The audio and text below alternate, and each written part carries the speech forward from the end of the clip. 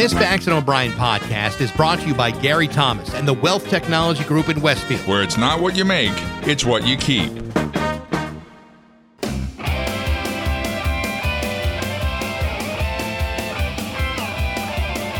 Rock 102, Springfield's Classic Rock. It's 5:35 in the Guess Who on Rock 102. Well, goodbye, Henri.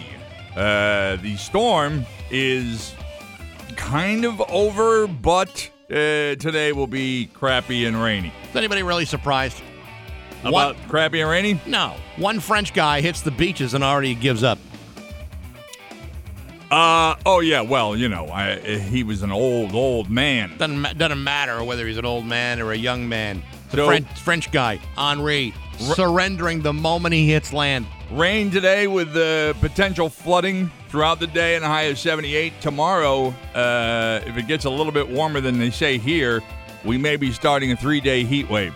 Mix of sun and clouds, chance of a stray shower or thunderstorm near 90. Wednesday and Thursday above 90. It's 70 right now in downtown Springfield. Scott Cohen is scheduled to be here later on this morning, around 7 o'clock. Talk sports with him. A couple other things going on. That's about it. And damage. We can talk about storm damage. I got a chair that knocked over. That's about it. I don't think I got anything. I didn't really get to look outside this morning, other than in my driveway, which had nothing. It's 5:36 at Bax and O'Brien at Rock 102. Rock 102, Springfield's Classic Rock. It's 5:50. And Pearl Jam at Rock 102. Still some rain most of the day, in fact, starting probably about 10 this morning. And that's what we'll have to deal with for today. Tomorrow will be drier. The chance of rain also a lot warmer as we head up to around 90 or so for the next 3 days. But that's after today. Right now it's 70 in downtown Springfield. Hey, what do you say we hop into some Hollywood trash with Steve and Nick at the Rock 102? And the clue is, this person is no longer the host of Jeopardy! Who is Michael Richards? Yes! I was going to say Alex Trebek. Mike Richards stepped down as the Jeopardy host on Friday. This comes shortly after people dug up his 2013 podcast where he made sexist, racist, anti-Semitic, and body-shaming comments. Oh, you were so close. Mike said, quote, "It has become clear that moving forward as host would be too much of a distraction for our fans and not the right move for the show. He will stay on as executive producer, and the 5 episodes that he already taped for the new season will still air. When production starts again, Jeopardy will go back to having guest hosts until a permanent one is chosen." Isn't it weird how suddenly we have standards for quiz masters? Well, you know, Jeopardy does stand above many of the others. I know it, but Pat Sajak doesn't live up to those kind of standards. Of course he does. He's squeaky clean. Chuck Woolery didn't. Chuck had problems. I don't believe that Bob Barker did. Monty Hall, Bill Cullen. Why can't they just have that amniotic fluid girl do this? Mayim Bialik? Yes, that's what I said. Because they're now calling for her to step down, too. Who is? Top men. I haven't heard anybody calling for her to step down. Well, yeah, there is. Maybe this will give CNN legal analyst Laura Coates a chance to guest host. Last week, a 2018 interview resurfaced where Alex Trebek himself named her as a potential replacement. Yeah, I saw a story last week where they had these people that Alex had said he wanted to have fill in, and they were all, obviously they were like, all right, well, you know what? When he dies, we're just going to do what we want. Yeah, we're just going to do whatever the hell we want. Exactly. Let him feel like he still has say when he's gone, but we're not going to listen to him. I'm still rooting for LeVar Burton. Well, he was a little stiff in his audition. Yes, but that's the whole point of the show. Isn't supposed to be this wacky, wild host. It's supposed to be this person that you don't really pay attention to that much, other than when they read the clues. Corey Taylor from Slipknot has COVID, and he says he's, quote, very, very sick, but he's not too worried because he's vaccinated. He did have to back out of a show in Michigan, though. He said, quote, "I am so sorry. I hope everyone has a good time, and I promise you I will absolutely try to get back there as soon as I can." And most people were like, thanks for not coming tonight. Nobody wanted to hear Slipknot. No. I don't think anybody was that desperate. Hillary Duff picked herself up a case of the Delta variant, but it sounds like she'll be okay. She said her symptoms are, quote, bad headache, no taste or smell, sinus pressure, and brain fog. Did she have that anyway? I was going to say, she always had the brain fog to begin with. How do we know that's new? Yeah. The Reverend Jesse Jackson and his wife Jacqueline both have been hospitalized with COVID. There's no word on their condition, but they're both vaccinated. Jesse is 79 and Jacqueline is 77. You see they had a big concert in New York City to welcome back, normal life, and it got stopped halfway through because of lightning. Not only did it get stopped halfway through, but it got stopped halfway through Barry Manilow's set. I know. That's not right. I know. That was the thing. He's singing Daybreak. Of all things. And this warning just overtakes the crowd while he's singing. Yep. And the two visuals come up on the big screens. Instead of Barry Manilow's beautiful face, you see a warning telling you to get the hell out of this park. You should have been singing because the storm kind of lost a little traction. Weakened in New England. It's weekend. But in the case of the storm, it's weakened. That's a good one. How many songs was he in? Do we know? He was. They said he was like 6 songs into his set. 6 songs? Yeah. I wouldn't even think he did 6 songs. There was like 14 people on the bill. Yeah, well, who didn't? There was a Springsteen didn't get on. Patti Smith didn't get on. Yeah. There was somebody else who didn't get on either, and I can't remember. Let's see. Patti Smith, Elvis Costello, Bruce Springsteen, Paul Simon. Never got to perform. Yeah. Jesus. That's nothing. They had to cancel the Judy Collins show at Tanglewood yesterday, too. Yeah, he had just finished Can't Smile Without You, was going into Daybreak, and boom, they put the announcement out. Get out of the park. Sons of bitches. That's one hell of a kick in the face. Yeah, sure it is. Don Everly of the Everly Brothers died Saturday at his home in Nashville. He was 84 years old. His brother Phil passed back in 2014. Their hits included, of course, Bye Bye Love, Wake Up Little Susie, and All I Have to Do Is Dream. The other one was already, because Don was the older one. Yeah. The other one already died? I think Phil has been gone for a while. Yeah. I saw them in concert about 30 years ago. On purpose? They were opening for the Beach Boys. Which, yes, I saw them on purpose, too. Yeah. But what a hell of a duo. No Yeah. longer are they around. I was never really a big fan of the Elderly Brothers. Everly, not elderly. I think. Well, they were were the elderly. Yeah. At the end. Up to 2014, they were the Elderly Brothers.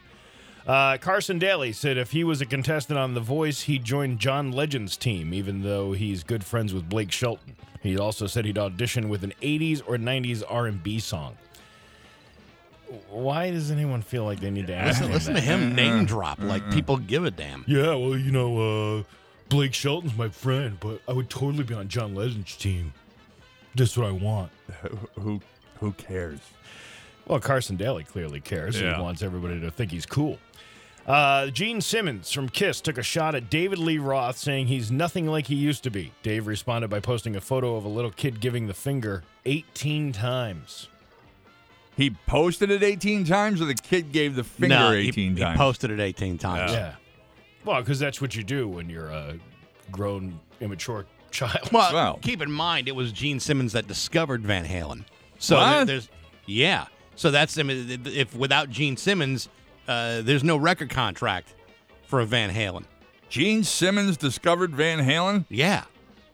Weren't they already brothers and born? Yeah, but they weren't discovered yet until Gene Simmons was alerted to them. And then all of a sudden, that's when their career started to take off. Tyga deleted his OnlyFans account and is launching his own site for creators to post sexually explicit videos, since OnlyFans has banned that now. It's called MyStar, and it launches in October. Thank God for Tyga. I'll have to take all my good stuff off of myfans.com. Wasn't that the Tyga King? Yes, it's Joe Exotic's younger brother. TYGA, Tyga? Oh, TYGA. Yeah. Yeah, right. How did you not know that was the spelling of his name? You know, that was my cousin Jeffrey's favorite animal. The Tyga? The Tyga. I bet it was. Yeah. He liked the stripes. Exactly. And that's your Hollywood Trash on Rock 102. Oh, yeah. Come celebrate Shabu's 50th anniversary with... And now, Bax's View from the Couch, brought to you by Rocky's Ace Hardware, Grills, Grills, Grills, Weber, Big Green Egg, and Traeger Wood-Fired Grills. Hey, good morning, sports fans. How the heck are you? Folks, when I was a youngster, I would do nearly anything to achieve the sort of financial independence that would have been necessary to regularly purchase another package of highly coveted baseball cards. Sure, I suppose I could have pulled my weekly allowance at a high-yield mutual fund. Perhaps I could have invested in real estate. Unfortunately, I was 9 years old and did not qualify for those favorable interest rates at the time, and so I invested in Topps baseball cards. Sturdy, tradable, and festooned with all kinds of financial implications for the right collector. Now, while I had to chew a lot of stale wads of tasteless bubblegum over the years, I had myself a modest yet potentially valuable collection until they were all destroyed. Nevertheless, late last week, Major League Baseball announced that it was ending its 70-year-long relationship with the Topps Trading Card Company.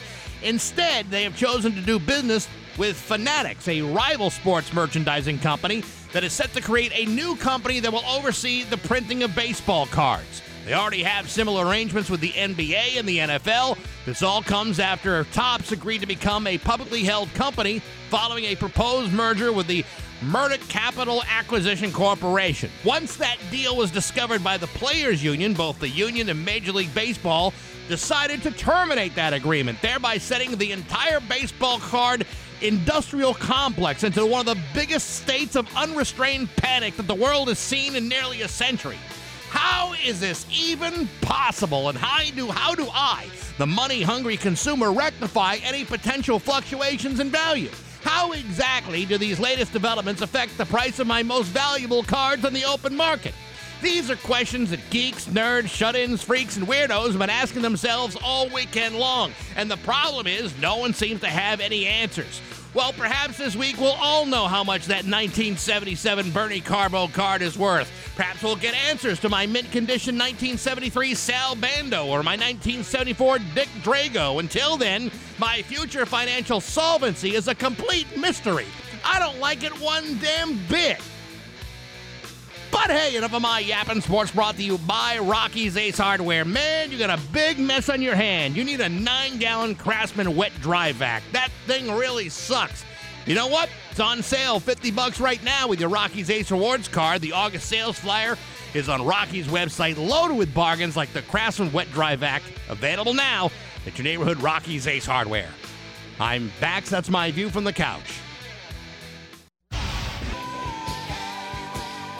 Rock 102, Springfield's Classic Rock at 6:10, and Journey on Rock 102. Well, Henri may have passed, but the rain hasn't ended. In fact, it's going to start up again around 10 o'clock this morning and pretty much rain all day.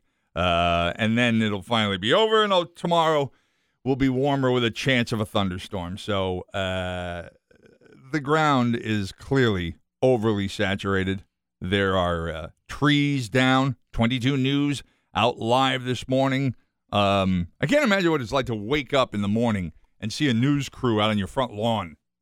There's a tree down on Laurel Street in Longmeadow that looks like it landed across the driveway, may have damaged 2 vehicles in the driveway, but the whole front of the house is completely blocked by this tree. So you wake up in the morning, and, I mean, they've been there since it was dark out. And, you don't think that maybe the owner of the property called the police and said, hey, there's a tree down on my car? Yeah, but they didn't call 22 and say, hey, why don't you camp out in my front yard?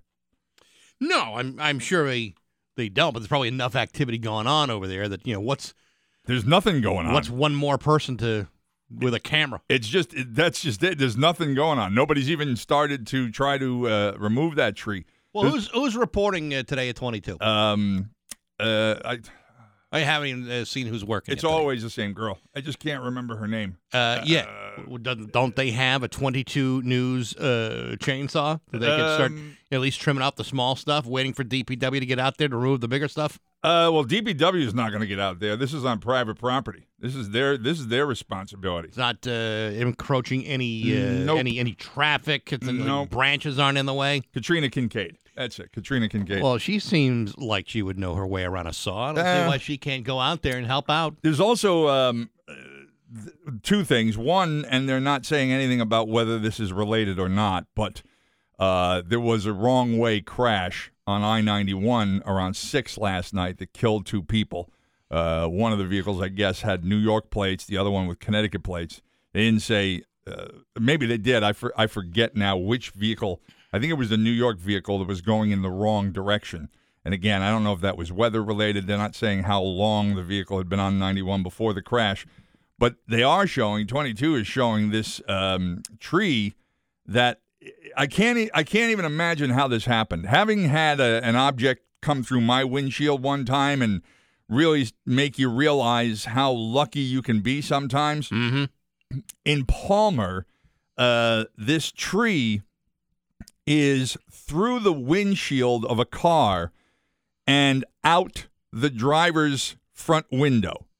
It's the kind of angle where it came in through the windshield and out through the driver's window. They said there's no injuries involved. They didn't say how many occupants there were in the vehicle other than the driver, who clearly came very close to having this tree. Right. But I can't figure out how it happened.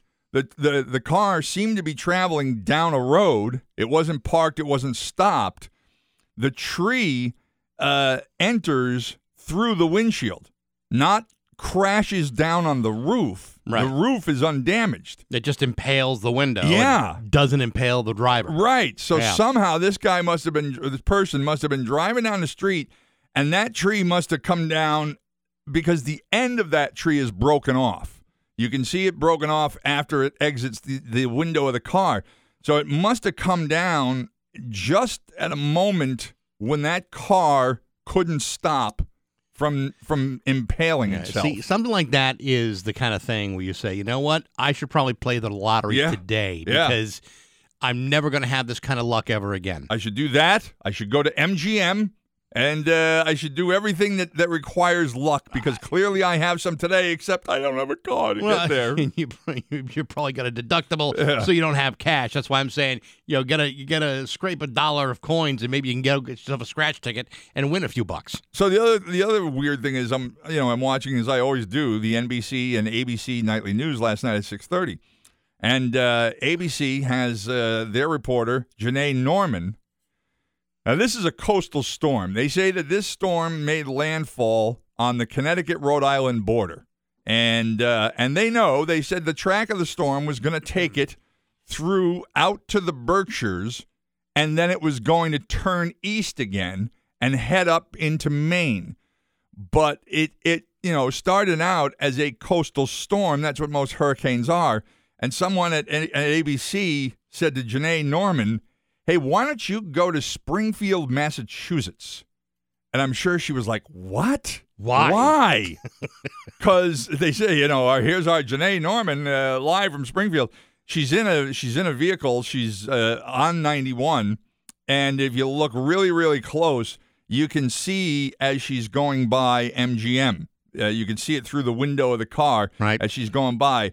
And then you see this huge staging area of power company trucks, but they never identified where exactly it was. But when I was coming in this morning, I could see it.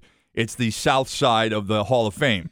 In front of the Hilton Garden Inn, they have all of these out-of-state power company trucks that are obviously going to be sent out to help with the power failures. Do you think that somebody at the network looked at pictures of all the major cities in New England and saw there was some sort of body of water that runs through Springfield, and they thought, well, then it must be coastal. Thinking it's like either the Connecticut River or 5 Mile Pond. Mm-hmm. I mean, Jams Beach has been closed for years, but I wouldn't consider any of those particularly coastal, but you could see why someone might get confused. I'm also curious, again, Katrina Kincaid out there on Laurel Street in Longmeadow, she used the word in describing the tree as ginormous.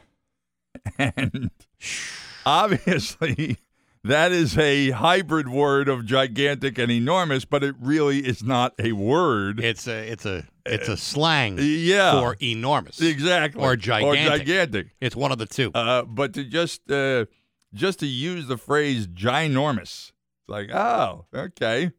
Can we make anything else up? She's young and does not know. By the way, I'm supposed to mention this every hour, and it is kind of storm related. Tomorrow, King Crimson was supposed to be playing in Northampton at the Pines Theater. Whoa. I know. In the park, right? In the park. Yeah. Well, because I believe they lost a branch and there's a couple of leaves on the ground, they've moved it to Symphony Hall in Springfield instead. And we were giving away tickets, last week to that show. So if you have tickets, they will be honored. But Symphony Hall does have a mask requirement, so keep that in mind. Except if you're eating or drinking, and the food at Symphony Hall is second to none. I loved King Biscuit. Yeah, that was King great. Crimson. Huh? King Crimson. No. You're thinking of the Flower Hour. No, that's the King Biscuit Flower Hour. No, the King Crimson's its own band. What else was can't? Let's see. Well, the Judy Collins show. Yep.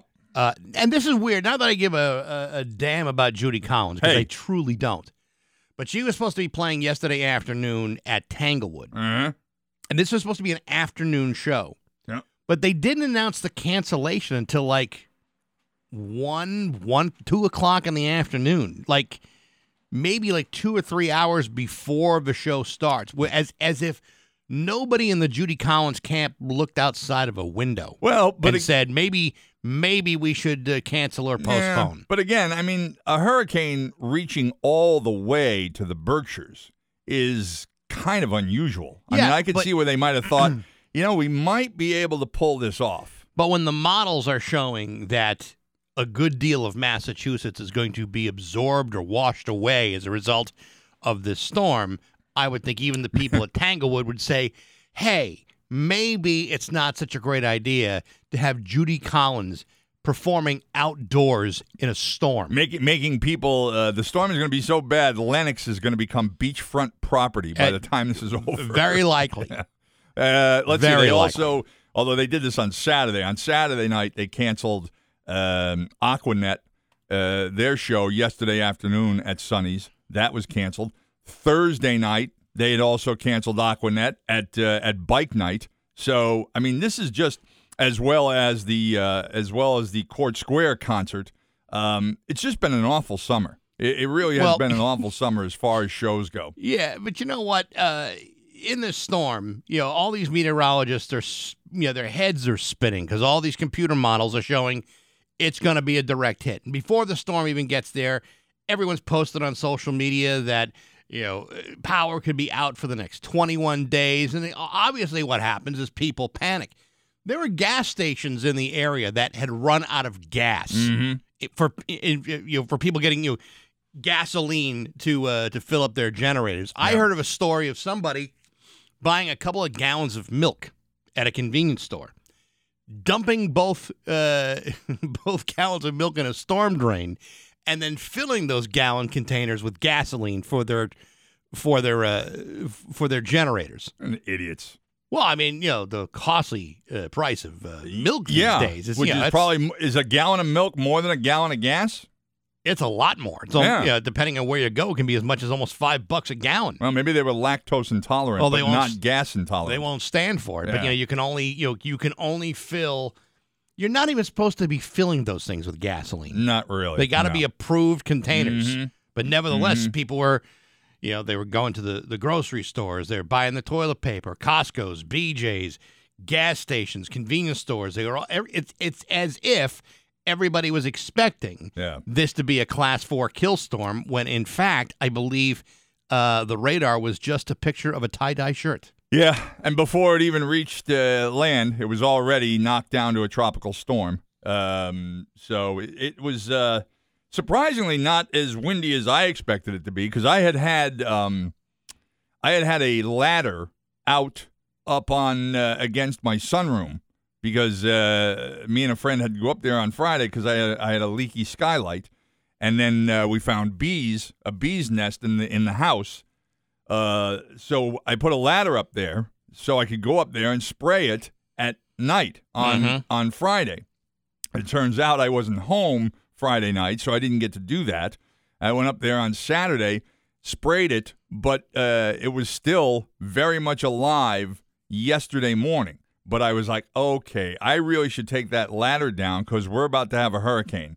And I took down the ladder but I left the 2 bottles of bee spray on the roof, and they never even got blown off. No. So No. it really was not. You could have put a battery on Robert Conrad's shoulder. It would have been blown off. Yeah, if he were alive. If he were alive and the battery was still good. But, the battery probably still is good, but he is not. It's 6:23 with Bax and O'Brien at Rock 102. It's 6:26 with Bax and O'Brien at Rock 102. Scott Cohn will be joining us after 7 o'clock. And then later on this morning, we got tickets to see The Dead and Company.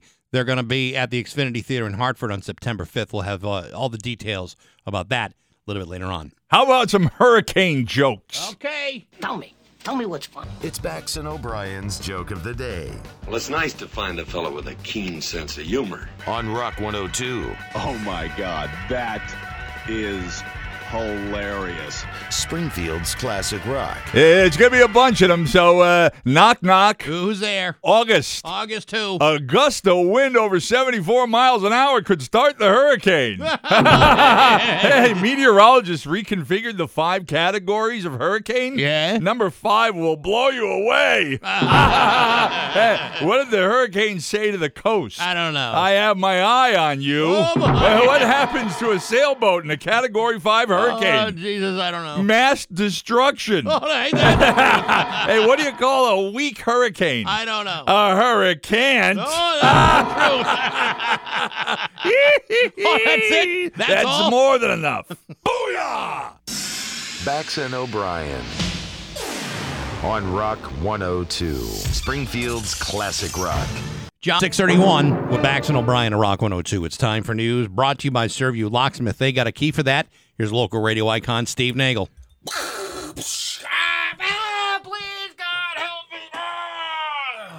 What is that? That was the sounds of destruction from Hurricane Henri that ravaged the region yesterday and left 6 branches down throughout the area. couldn't there you- was more. Couldn't you tell by the panic in his voice? I wasn't sure. And the sun is out right now.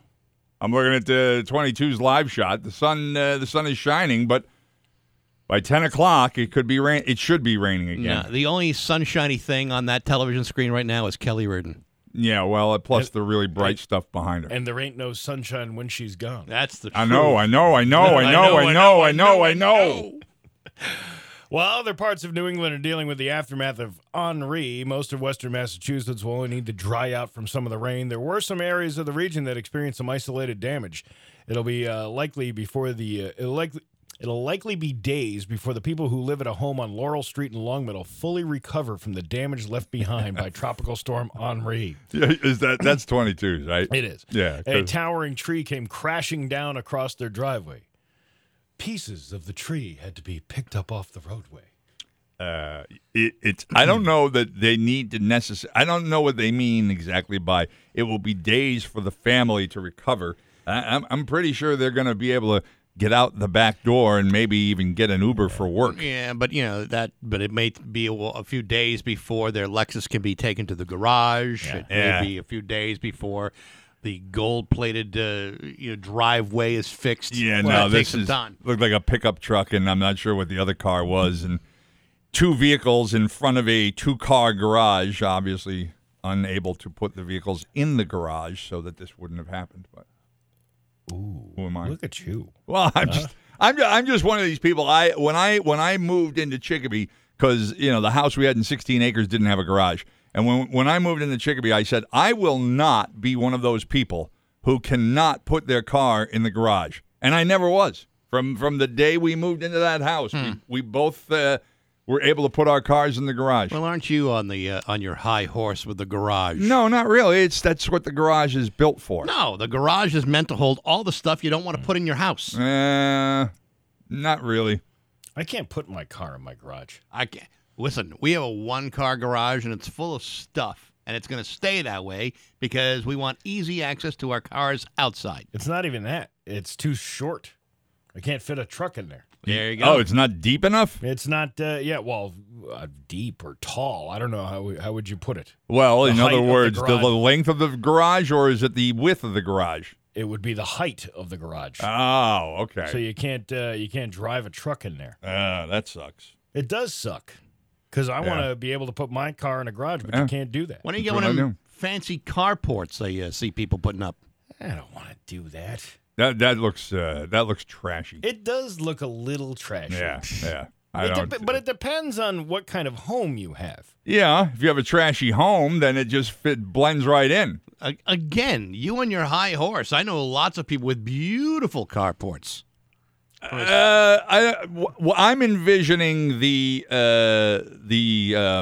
temporary, not temporary, but the it's made out of fabric and yes, and galvanized steel. That's the good stuff. I don't know about that. Yeah, you want the one with the metal roof. Yeah. But like I said, I've had the car between the car and the bike. I've always been able to use the garage. Well, That's what it's look there at for. you. Well, again, that's what it's there for. I like to pee in the bathroom. I like to cook in the kitchen. I like to sleep in the bedroom, and I like to put the car in the garage. But yet, you won't buy a bed frame or a box Please, frame. doesn't have anything to do with this. It does, well, no. What I'm saying is, here you are being critical, but you're not willing to go 100% in your own life. Hey, look, I sleep in the bedroom. That's all I said. It doesn't matter what I sleep on. I can sleep on a bed of nails. Hey, if you're Italian in the kitchen, what are you in the bathroom? European. Get it? Yeah, but I'm not Italian in the kitchen. I'm just saying. It was a joke. Yeah. That's all it was. Didn't make A sense. tree smashed through a car windshield in Palmer Sunday afternoon as Tropical Storm Henri made its way into western Massachusetts. According to the Palmer Fire Department, this happened at the intersection of Buckland and Longview Streets. The photo shows the tree trunk going straight through the windshield. It is really wild. Yeah. I can't figure out how this happened. Well, the water saturated the roots of the tree fell over, and boom, the car was sitting there. Are you sure? How would you not know how that would That's happen? how that happens? That's how that happens. Oh, son of a bitch. Firefighters had to use special equipment to get the driver out of the vehicle. No injuries were reported, though. Yeah, he's very lucky because, again, the tree didn't necessarily come down on the car because the roof was not damaged. The tree impaled the windshield and came out the driver's window. It was crazy. Yeah, it really was, and good to hear that the occupant was not injured. Well, a more unfortunate story. 2 people are dead following a crash on I-91 southbound in Holyoke that happened just before 6 p.m. yesterday. According to the Mass State Police, the crash involved 2 cars and was caused by a wrong-way driver. The driver of a Subaru registered in New York was heading north on I-91 southbound in the I-91 southbound lane when it crashed into a vehicle registered in Connecticut with 2 occupants.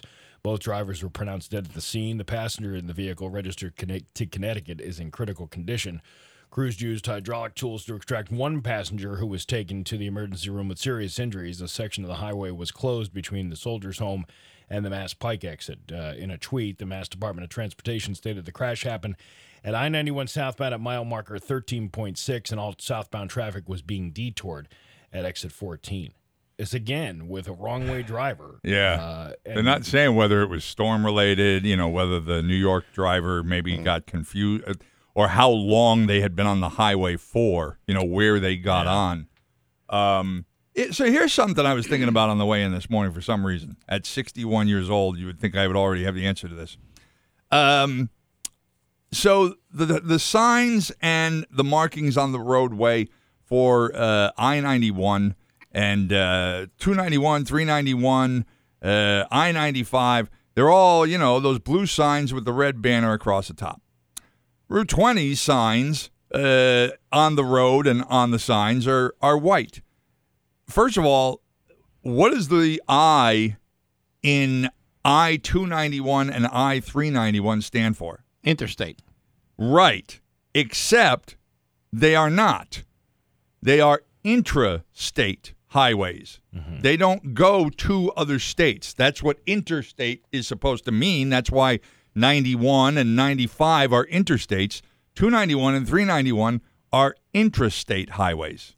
Okay. But that's not what it says on the sign. It says interstate.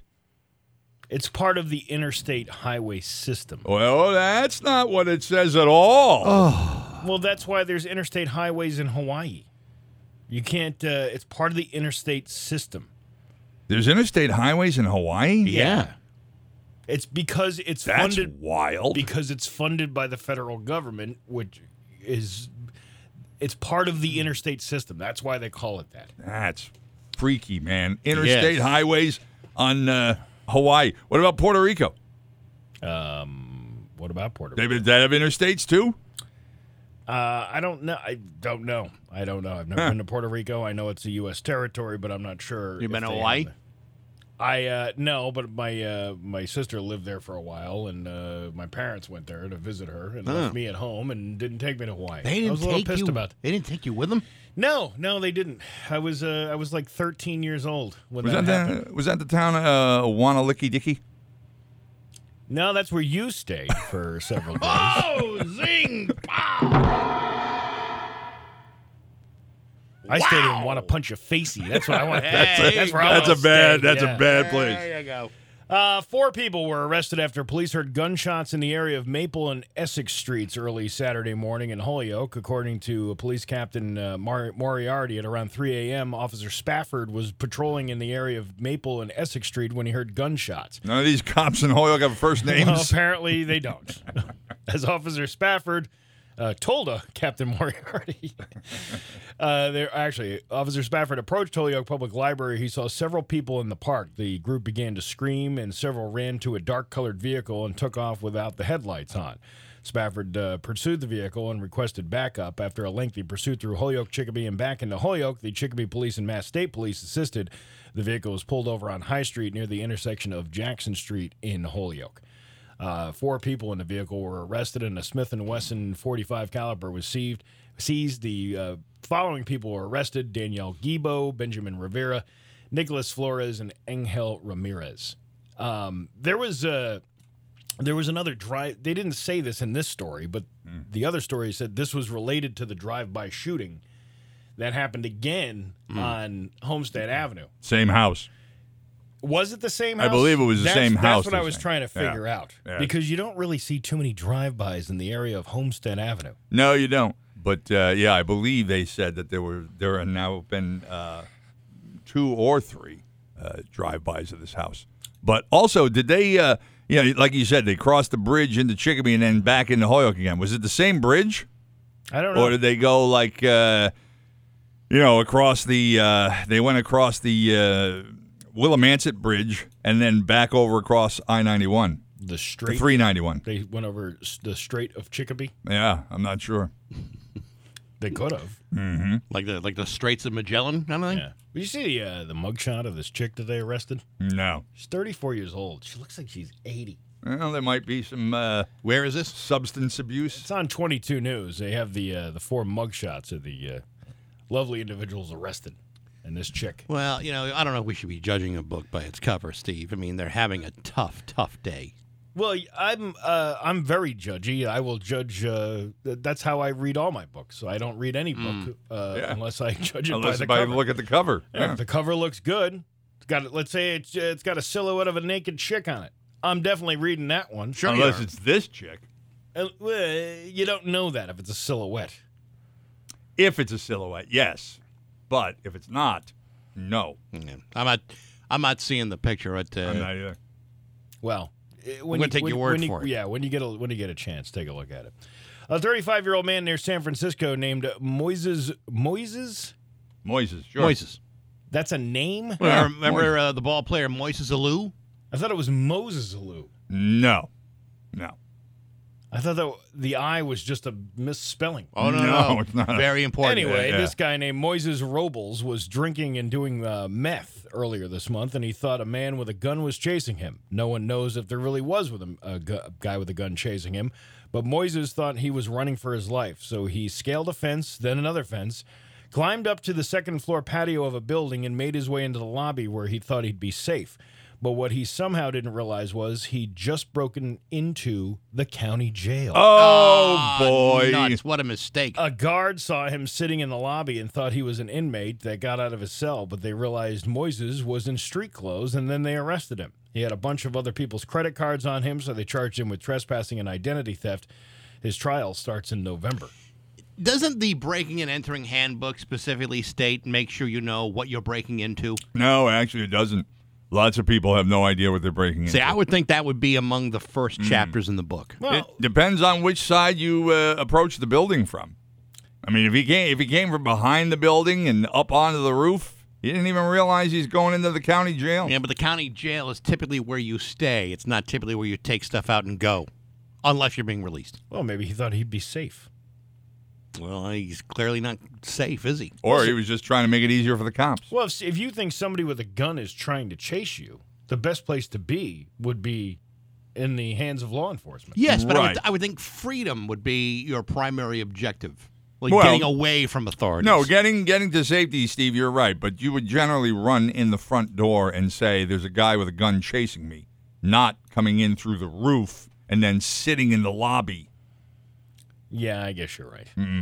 A lot of bars and restaurants are making people show their vaccine cards to get in right now. So there are also digital versions of for your phone that you can have a QR code that they scan.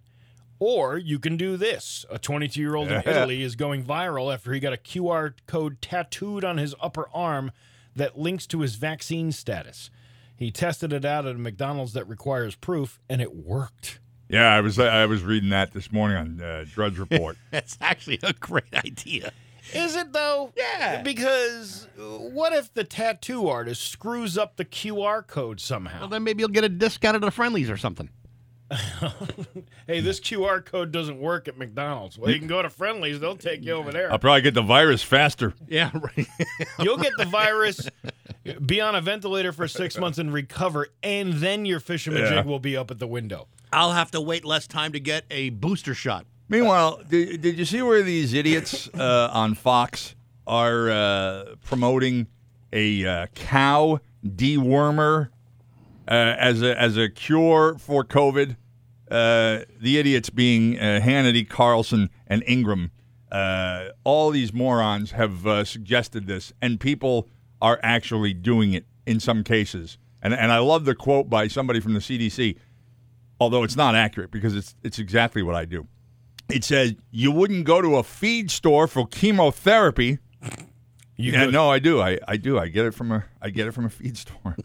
Yeah, your chemo for a quarter fills your whole fistful of like little chemo nuggets. Yeah, exactly. Like you would do at a petting zoo. But yeah, these Fox morons are telling people, yeah, go and get this ivermectin at your livestock supply center, and you'll beat COVID.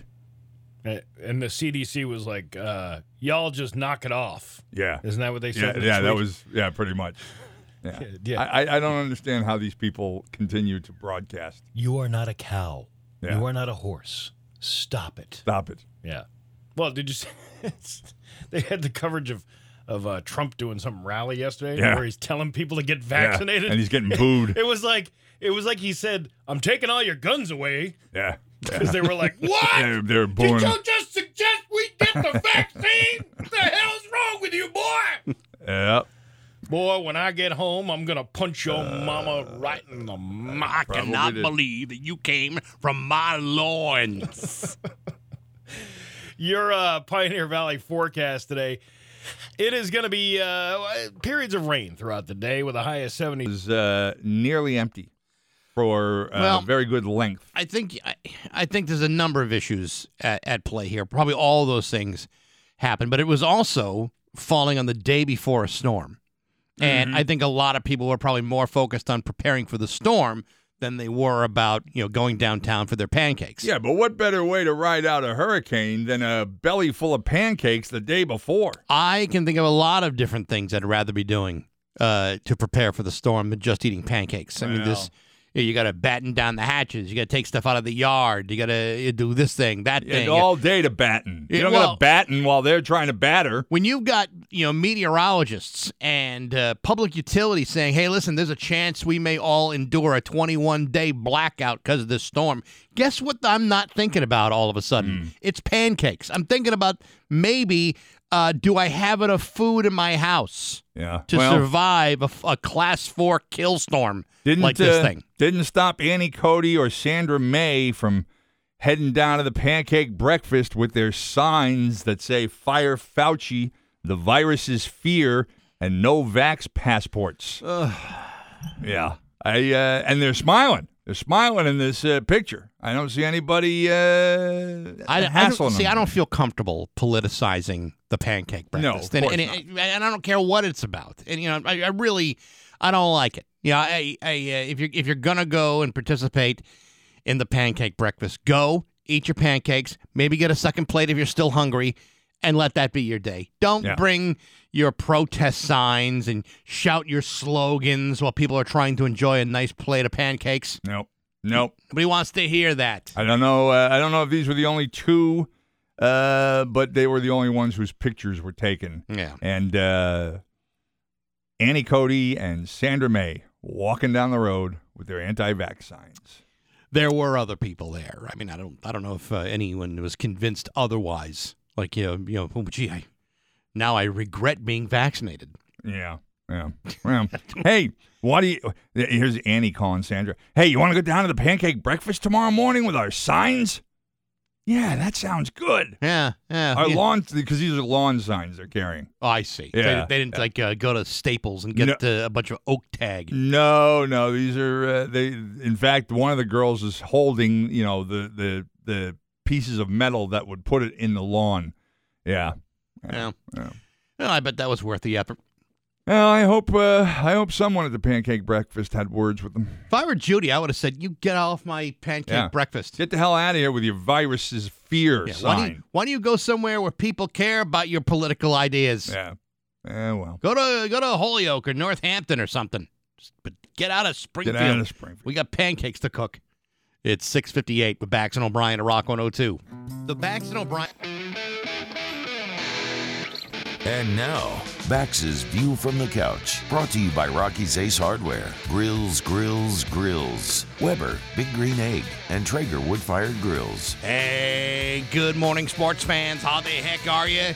As many of you know, the New England Patriots be concluding their preseason schedule this coming Sunday against the New York Giants at MetLife Stadium. Now, I know there are a few of you New York Giants fans out there, and I know you're hopeful that you'll be walking out of there next Sunday and not be humiliated by the Patriots. But, of course, there are no guarantees in life, meaning that if hope is all you got, then all that hope is being placed in an otherwise meaningless preseason exhibition game. And what exactly does that say about you and your mediocre football team? Yes, the Giants finished the season last year with a 6-10 record, but the Patriots didn't finish that much better with a rather unimpressive 7-9 record. This year, however, the Patriots have seemed to turn the corner and appear to be on their way to another thrilling season. How are you Giants fans holding up? Not to place a lot of importance on football games that don't really matter, but I do believe the Giants have been unable to find a way to win during this offseason, whereas the Patriots are coming off a 35-0 win on the road against Joe Flacid and the Philadelphia Eagles. Oh, that was an exciting yet meaningless matchup. And yet there's optimism in New England because even when nothing really matters, they're playing as if it does. The Giants, well, maybe things will turn around when they're forced to cut their roster to 53 players by next week. Now, I know that some of you Giants fans are taking a wait-and-see attitude this season, and the truth is I am too. I'm going to wait and see how long it takes for the Giants to miss the playoffs for the 5th year in a row, which I should point out is something they haven't done since 1981, when they broke the chain of 17 years without a postseason appearance. Now, you might say, oh, yeah? Well, what about your Green Bay Packers? To which I would say, we're not here to talk about me right now. We're talking about you and your Giants, and no offense, right now, I'd rather not be you. But hey, enough of my yapping. Sports brought to you by Rocky's Ace Hardware. Luke of the Agawam Rockies not only knows paint, he knows paint diplomacy. Luke has helped many families come to an agreement on paint colors, an important step in choosing and finishing any painting project. Good people, rock-solid service like Luke of the Agawam Rockies from Rocky's Ace Hardware. I'm Bax. That's my view from the couch. Rock 102, Springfield's classic rock. Rock 102, Springfield's classic rock. It's 7:12 and Bon Jovi on Rock 102. So they just showed on Good Morning America or Today Show, whichever. This storm has stalled right over us. And it's moving at 1 mile an hour and expected another 1 to 3 inches of rain today. And then it'll move off the east coast of Massachusetts tomorrow morning. So it ain't over yet. It's not over yet, and Scott Cohen is over the phone right now because of the devastation of what's going on in Northampton. What the hell? Yes. What's with the phone 2 weeks in a row? Well, look, you guys just come into the studio and do your show, and that's how you make your money. I actually have to be like a hunter-gatherer and go out and get it. And a client that I've been chasing forever said, yeah, sure, I can meet you at 8:30 this morning. Uh-huh. So I've got to get my dirty ass cleaned up in the shower, and I got to go see the client. So that's in an hour. Well, listen, in 15 minutes. It's all right. If you got to do what you got to do, and quite frankly, this is a germ-filled environment anyway. So yeah, which is why I'm here. Yeah, which is why you're. And so listen, the sun's out. The sun is out right now. Yeah, it'll be raining by 10 o'clock. All right, It's gonna be fine. Yep, it's a nice little reprieve right now. They were showing a beautiful shot of last night's moon, but by 10 o'clock, it's going to roll back around again. Has there been any flooding issues in the area yet? Yeah. Have you turned on the TV? Well, like where? Outside. Yeah. In the backyard? Yeah, yes. In the backyard, in the front yard, on the side yards. Certain neighborhoods have gotten quite moist. All right. Well, I haven't been. You don't want to, rain on, no pun intended, but rain on the weather guy's parade. But I was inside all day yesterday, just kind of looking out the window, and I mean, it was messy, but I don't know. I don't know. I'm still waiting for the devastation. Back in your day when you were all about the TV newscast and stuff, on days like today, would Tom Bavacqua's head spin like he was like in The Exorcist? I mean, we just get he's a pretty excitable guy to begin with when he was working. Was he even controllable back then? Or did he just walk around all day with this chubby that everyone could see? Well, let's see. You guys have kind of posed two questions here. No, yeah, it's like when the poop hits the fan weather-wise. It's like it's election night for them. Sure. Yeah. They're running all over the place. I remember when Tom actually lived in Greenfield, and when there would be especially during snowstorms, he would actually stay with me at my house in Springfield, which just was. And I mean, that's a whole other story altogether. That was fraught with issues to begin with. I think we won't even hear that one. I don't need to tell you the gruesome details of that. But no, it was election night, Super Bowl Sunday. They get into high gear just like everybody else. Well, as far as damage goes, and I did this story in sports a few minutes ago, but now I'm realizing it doesn't say where. Where is the Northern Trust Golf Tournament? It's basically right in New York Harbor. Oh, okay. Well, they're talking about a Tuesday finish for that because they don't know how much golf will be played today, and no fans will be allowed because they got 6 inches of rain, so all of the walking routes are impassable. And I would imagine all the water hazards have now doubled. Well, yeah, you're right, John. The of course, it's Sunday. The final round was supposed to be yesterday, and then they postponed it until today. And because of what you just said earlier, now they've got to figure out what's going on in New York today. And they've, not only, with a golf course, it's not the fact that it's not raining anymore, which they may still get some rain, but then they've got to go and clean the place up. The sand gets filled with water. The course can't be unplayable. The holes are filled with water. The holes are filled. Yeah, I mean, it's anybody who, plays golf knows what a lot of water can do to a golf course. So I guess they're going to try today, and like you say, probably more likely tomorrow. And I don't know what the weather is going to be in Boston today, but the Sox were obviously rained out yesterday, and they're supposed to try and play this afternoon at 1.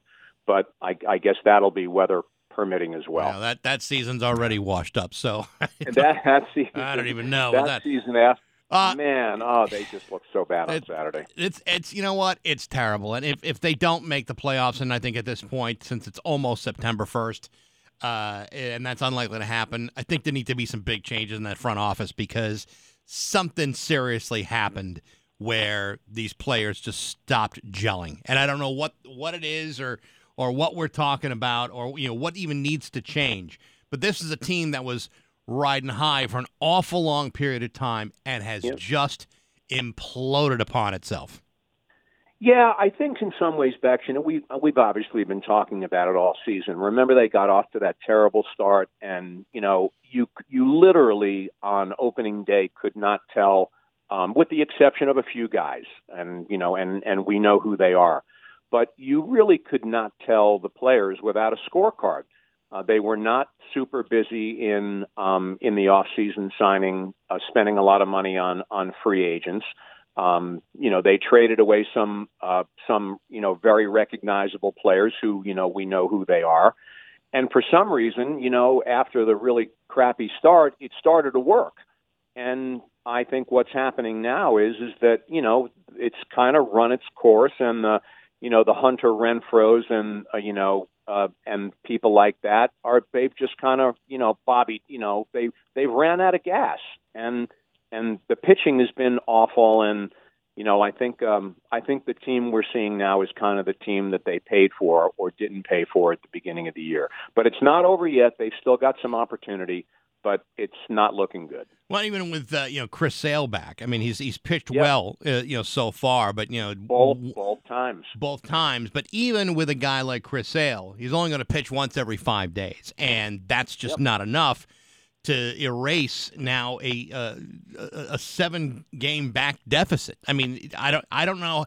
It would take a miracle for the Red Sox to even be considered in a wild card position. They're 7 games out, and it's just getting worse. So all they need is 8 wins. They need to win 8 times, and the people in front of them need to lose 8 times, and that's not going to happen. No, I think in a lot of ways, guys, Saturday's game was kind of a microcosm of everything.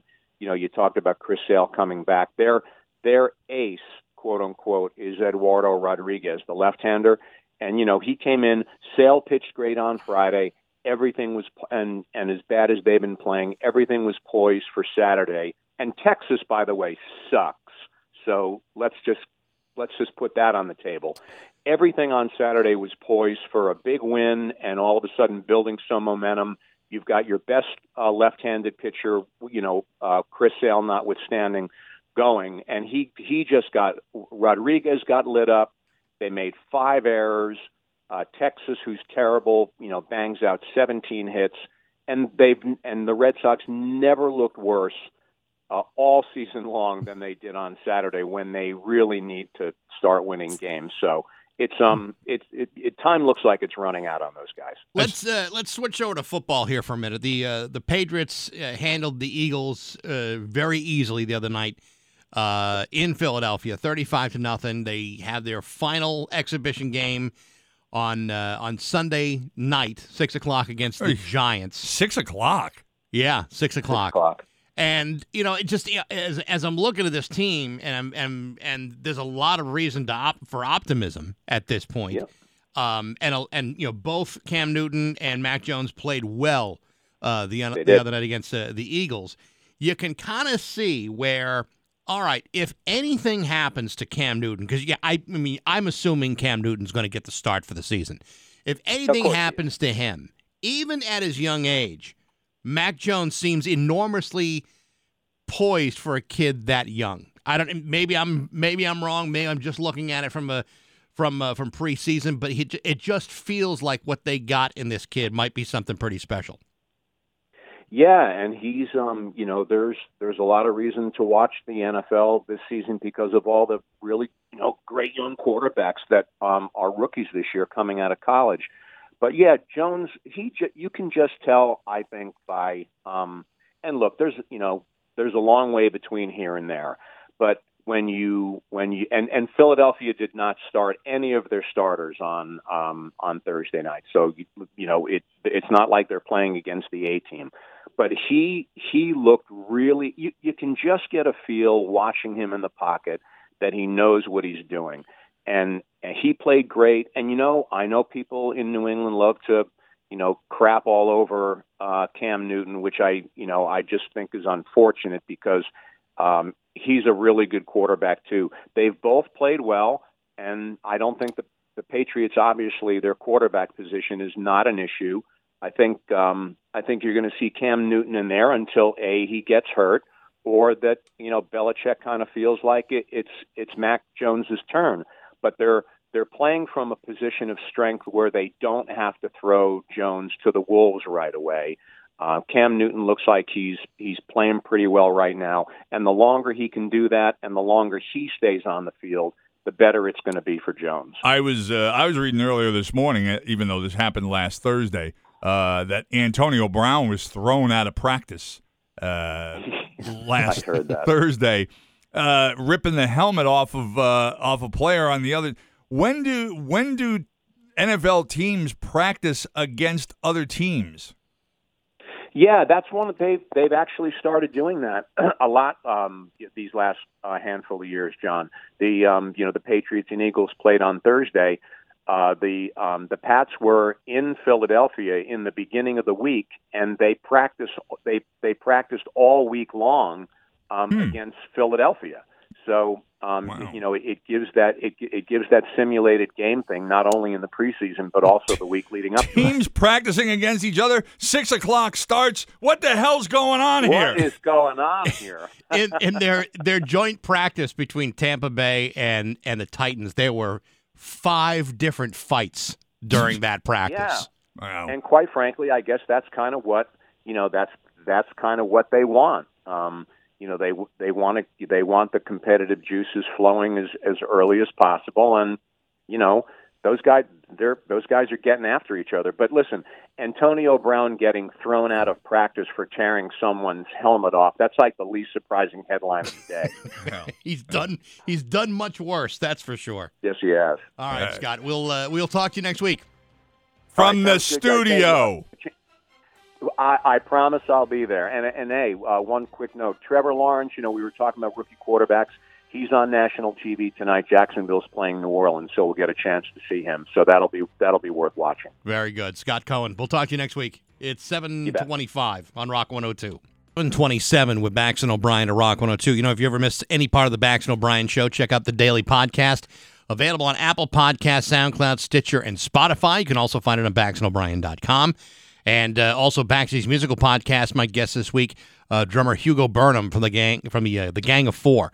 They got a brand new box set out from their first 2 albums back in 1979, 1980.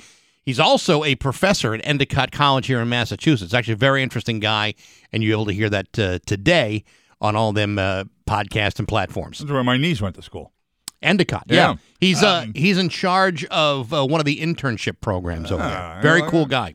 So, the Cannonball Run is real, right? It is. Yes, with Burt Reynolds and Sally Fields. Wrong. It's an actual thing that people do. And there has been a record set back in 2013 when a guy in a Mercedes did it in 27 hours and 25 minutes. That record has now been broken. Another man has now done it, and I can't imagine he's going to get away with this, but nevertheless, in a rented Mustang, crammed full of fuel tanks. He said, I saw him on TV last night, he said, basically, I was driving a bomb at an average of 140 miles an hour, and he made it from New York City to Redondo Beach, California, in 25 hours and 55 minutes. Wow.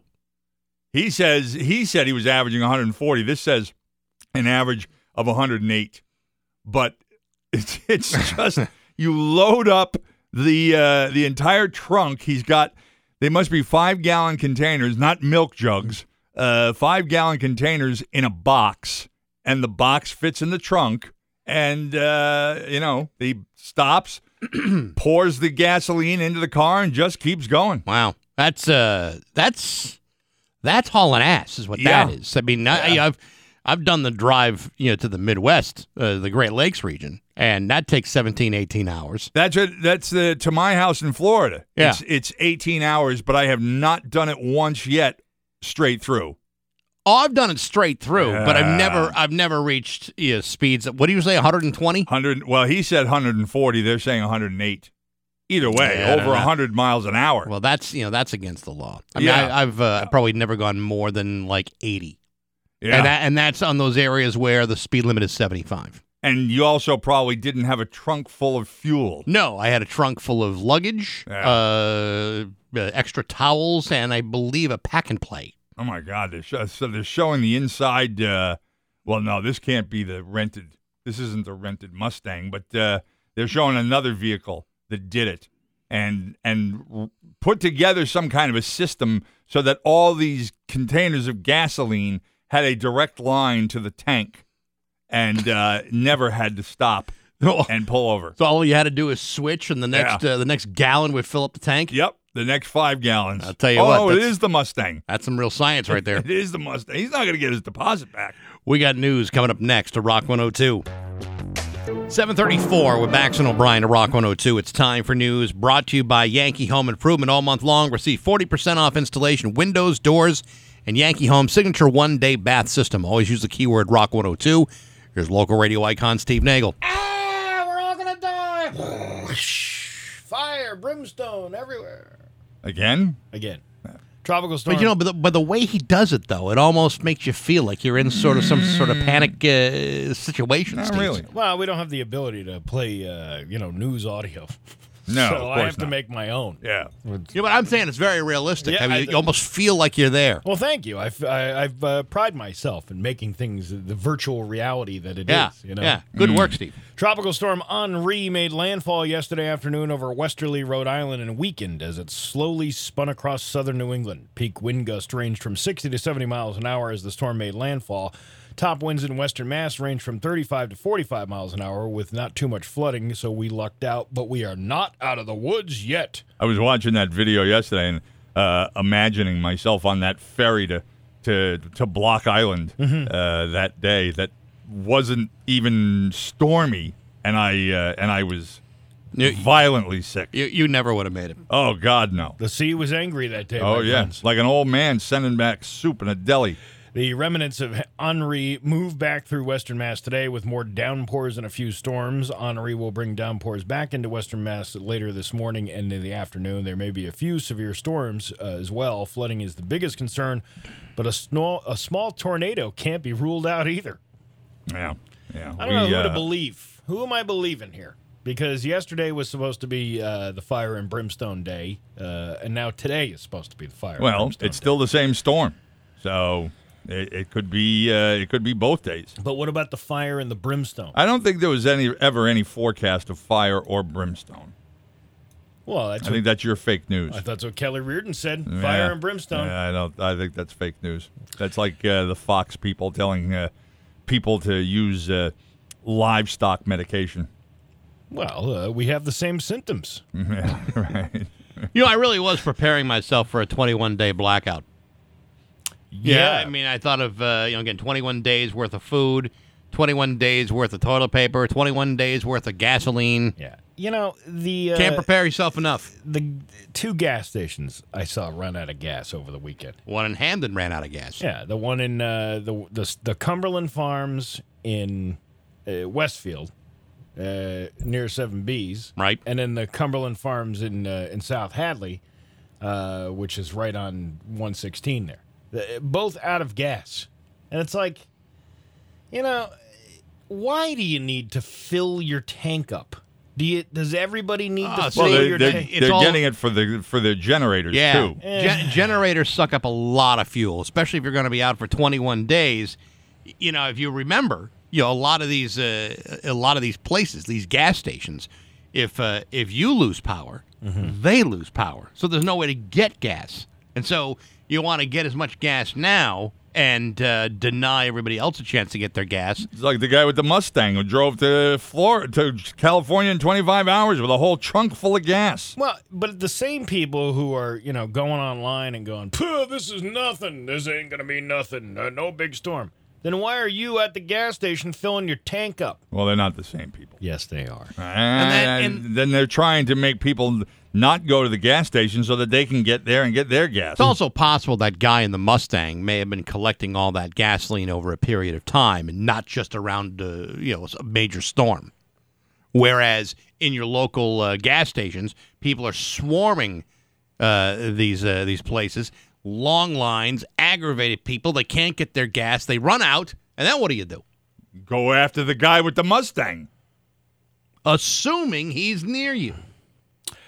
An investigation is underway in Hadley after a shooting incident Sunday night. According to police, dispatch received several calls about possible shots fired inside the town's Walmart shortly after 10 p.m. Police say a witness was able to provide a description of the suspect's vehicle, and nearby officers were able to quickly locate and detain the driver and the passenger. While officers were detaining the suspects, another vehicle, which contained 2 gunshot victims, drove into the scene and stopped. Hey, I think you're looking for us. No, wait a minute. You're talking about the victims or the suspects? The victims. Yeah. While they were detaining the suspects, the 2 gunshot victims drove to the scene. Listen, we thought about driving to the hospital because, we've both been shot. But it's so far. Yeah. So we thought, let's go back to the Walmart. Well, they got everything you need. They got bandages, Band-Aids, needles if you have to sew yourself up. Officers on scene turned to caring for the victims, and mutual aid was requested from Amherst Police, State Police, and UMass Police. Route 9 was closed between East Street and Mill Valley Road for nearly 2 hours. Following an investigation at both scenes, police found 2 handguns as well as suspected heroin and cocaine. The incident is being investigated by multiple law enforcement agencies.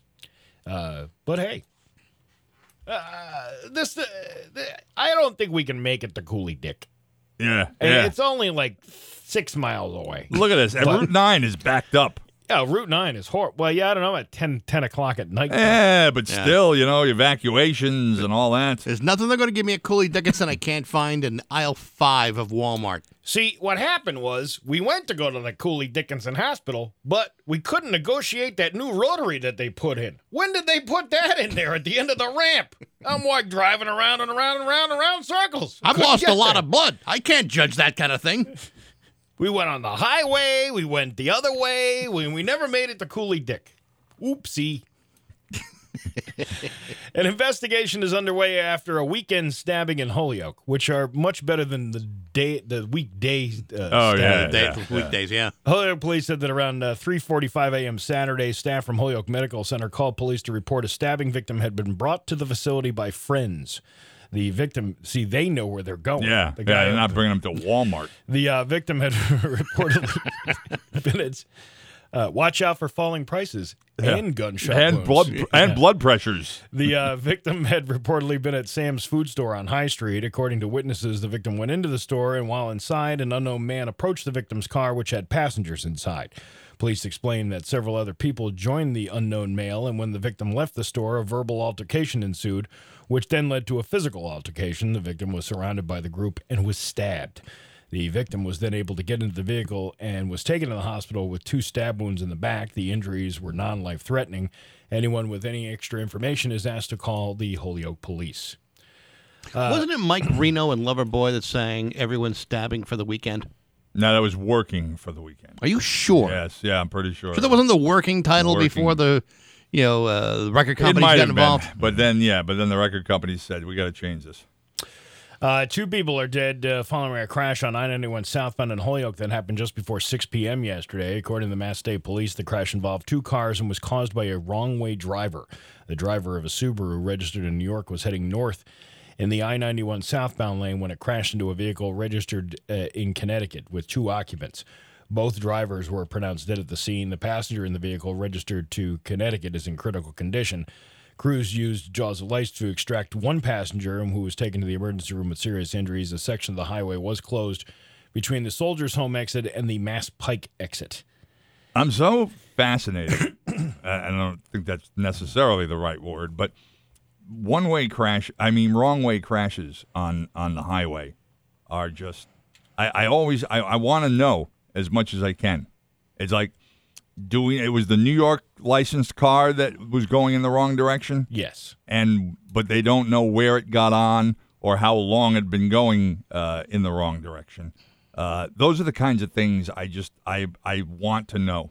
It's just you wonder how, unless it's, and nobody's saying anything, unless it's weather related or, and they really didn't go anywhere. They just got onto the highway and boom, they got hit. Unless it's, substance abuse of some type, intoxication, I just find myself needing to know how that happens. It is very strange, and it used to be rare, but now it's not so rare anymore. This is probably the fourth one this year on I-91 alone. Especially when you consider how far they get. Like some of these wrong way situations, they're going for a mile or a couple miles before it ends. Well, I mean, you're talking, first of all, you said from the Soldiers Home exit to the Mass Pike. Yeah. That's, I believe, 16 to 14. Although I don't know what the numbers are now with the mileage thing. But I think you're about right. Yeah. But it's 15. The Holyoke Mall exit is in between those two. So they're closing the highway for 3 exits. I don't know if that's the distance that the vehicle went or where it came on. I mean, when they recreate an accident, they have to recreate it from its start point to, especially a wrong-way driver, you've got to get to the start point and then the end point, the point of impact, and that's probably the distance that this car drove. Yeah, it's I wish they had a little bit more detail. I know. As to what was going on. Cats love to jump up on tables to be the center of attention or see what you're eating. So a company in Japan solved that problem by putting them inside the table. A furniture company in Japan called Dino's is selling a table with a hole in the middle so your cat can stick its head up and see what's going on. There's a little platform underneath that they can sit on as well, so their head just sticks out and they can't reach their paws to swat stuff. They can only observe. So it's just a hole. So a little glory hole on the dining room table? Basically, yeah. Hey, look, there's a pussy cat in that glory hole. It comes with a circle of wood that fits in the hole. Steve, how many times have I told you not to lie face down on the table? So you can plug it if you don't want your cat watching all the time. I bet you can plug it all right. You seen those videos on Pornhub? Which ones? Of like a young lady underneath the table when a man lays on the tabletop. What the hell kind of videos are you watching? Huh? All kinds. What are you watching?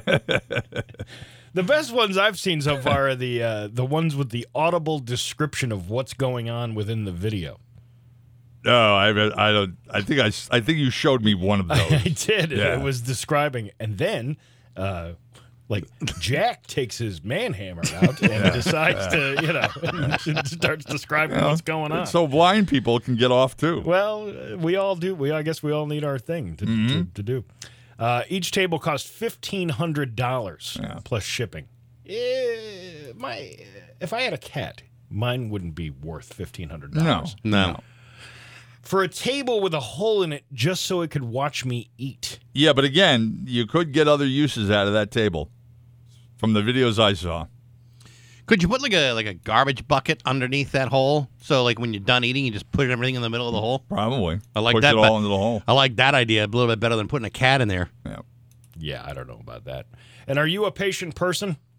I'm a patient. You ever been waiting at a red light and the person behind you honks a half a second after it turns green? Yes. I have honked. You're the honker. Yeah, I am the honker. 2/3 of Americans claim they're a patient person in general. That includes around 1 in 4 who said very patient. 24% say they're very patient. 43% said somewhat patient. 22% said impatient. And 7% said very impatient. I'm very impatient if I can see that the driver is inattentive. If I can see that they're looking down, probably at their phone, or they're looking toward a passenger that they're in conversation with, instead of looking at the light, I am more inclined then to be impatient. You know what you need? A train horn in your car. Yeah. I think that would be awesome. I'd just like to have a tractor-trailer horn. Yeah, that'd be good, too. No. You got to go big or go home. Get the train horn. Yeah. Yeah, that wouldn't be a bad idea. Twice this weekend, someone right next to me, I was the first car at a light, and someone right next to me, once was on the bike, once was in the car. The person next to me just decided they'd had enough with the red light, and they drove. Mm-hmm. They pulled out into the intersection, and I almost followed them without even looking up at the light, assuming, it must have gone green. And then I realized, no, it's not. It's still red. Oh, I've almost done that many times with a car next to me. Yeah, that's what I just said. I thought you said in front of you. No, the guy next to me. Yeah. Yeah, that's when you're not paying attention. It's not that I wasn't paying attention. It's just that, you get, it's some kind of almost an optical illusion, a brain fart kind of thing where if the guy next to you moves, you think, okay, well, then we must all be moving. Yeah, you think, well, this guy must clearly know what he's talking about. Yeah, that can happen. I've run red lights like that, like waiting in the if there's nobody on the road. Right. It's you're waiting there for a couple of minutes. I'm like, this thing is never going to change. You look both ways, and then you go through the light. So many of these lights are being replaced with not just LED type lights, but also with sensors on them now, so that it knows when a vehicle is approaching for like off hours, and the light will change. But there's still some that aren't. For some reason, I still find Laurel and Converse and Route 5 lights going through their normal cycle, even though there's no traffic. In which case, I will run the light. Now, I've always been kind of surprised by why there's just not a flashing yellow in the middle of the night. Yeah. Yeah, I mean flashing yellow for Route 5, flashing red for Converse. Right. No, they don't have that kind of technology yet. Yeah, they do, actually. They do. In a lot of places, they do. Not that Springfield can afford. That's Springfield's traffic light. There's a lot more streets. No, the ones in Longmeadow, they have those 2 weeks when Converse was closed near Laurel, that light was on flash. Yeah, but now it's back to normal cycling. Your Pioneer Valley forecast brought to you by Fogbuster Nitro Cold Brew Coffee. Going to see a little bit of sunshine today, then rain moves back in throughout the area as the remnants of Henri coat the area again with a high of 77. Tomorrow, sunny with a high of 87. It is 72 right now in downtown Springfield. Next time you're at the beverage cooler, look for the black and white can. It's Fogbuster Nitro Cold Brew Coffee. And it's velvety smooth and never bitter because Fogbuster is air roasted. And that's your Fogbuster forecast and the news on Rock 102. Oh, yeah. Rock 102, Springfield's Classic Rock. It's 7:56. And Tom Petty on Rock 102. Yeah, I mentioned earlier a couple of reschedules. Yeah. The show for tomorrow for King Crimson at Look Park at the Pines Theater has been moved to tomorrow at Springfield Symphony Hall.